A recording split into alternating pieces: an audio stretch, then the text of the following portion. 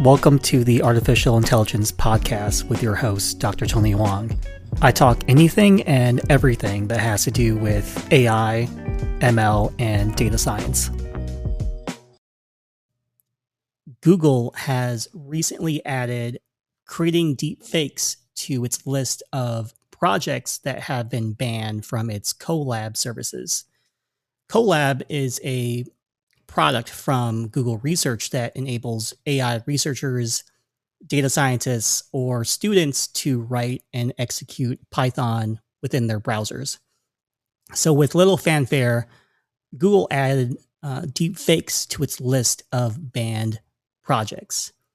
Now, a deepfake uses generative neural network architectures such as autoencoders or generative adversarial networks or GANs to manipulate or generate visual and audio content.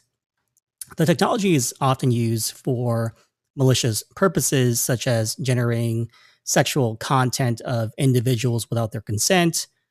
There's also fraud and the creation of deceptive content aimed at changing views and influencing democratic processes. So such concerns around the use of deepfakes is likely the reason behind Google's decision to ban relative projects. Its controversial decision, which is banning such projects, isn't going to stop anyone from developing them and may also hinder efforts to build tools for countering deepfakes at a time when they're most needed.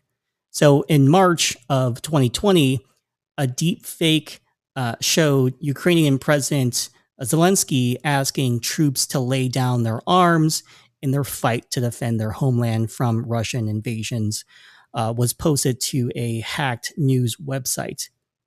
So Zelensky said, I only advise that the troops of the Russian Federation lay down their arms and return home.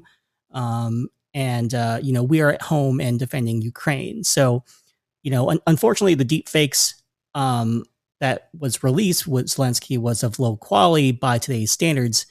The fake Zelensky had a comically large and noticeably pixelated head compared to the rest of the body.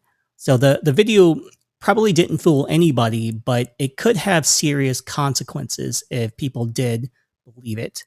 One Russian-linked influence campaign, which was removed by Facebook and Twitter in March, used AI-generated faces for a fake editor-in-chief and a columnist for a linked propaganda website. Now, that one was more believable and likely fooled some people.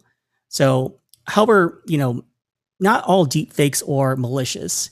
So they're using music, activism, satire, and even helping police solve crimes.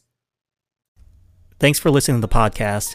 You can contact me at tonyphoang.com for more information on AI, ML, and data science.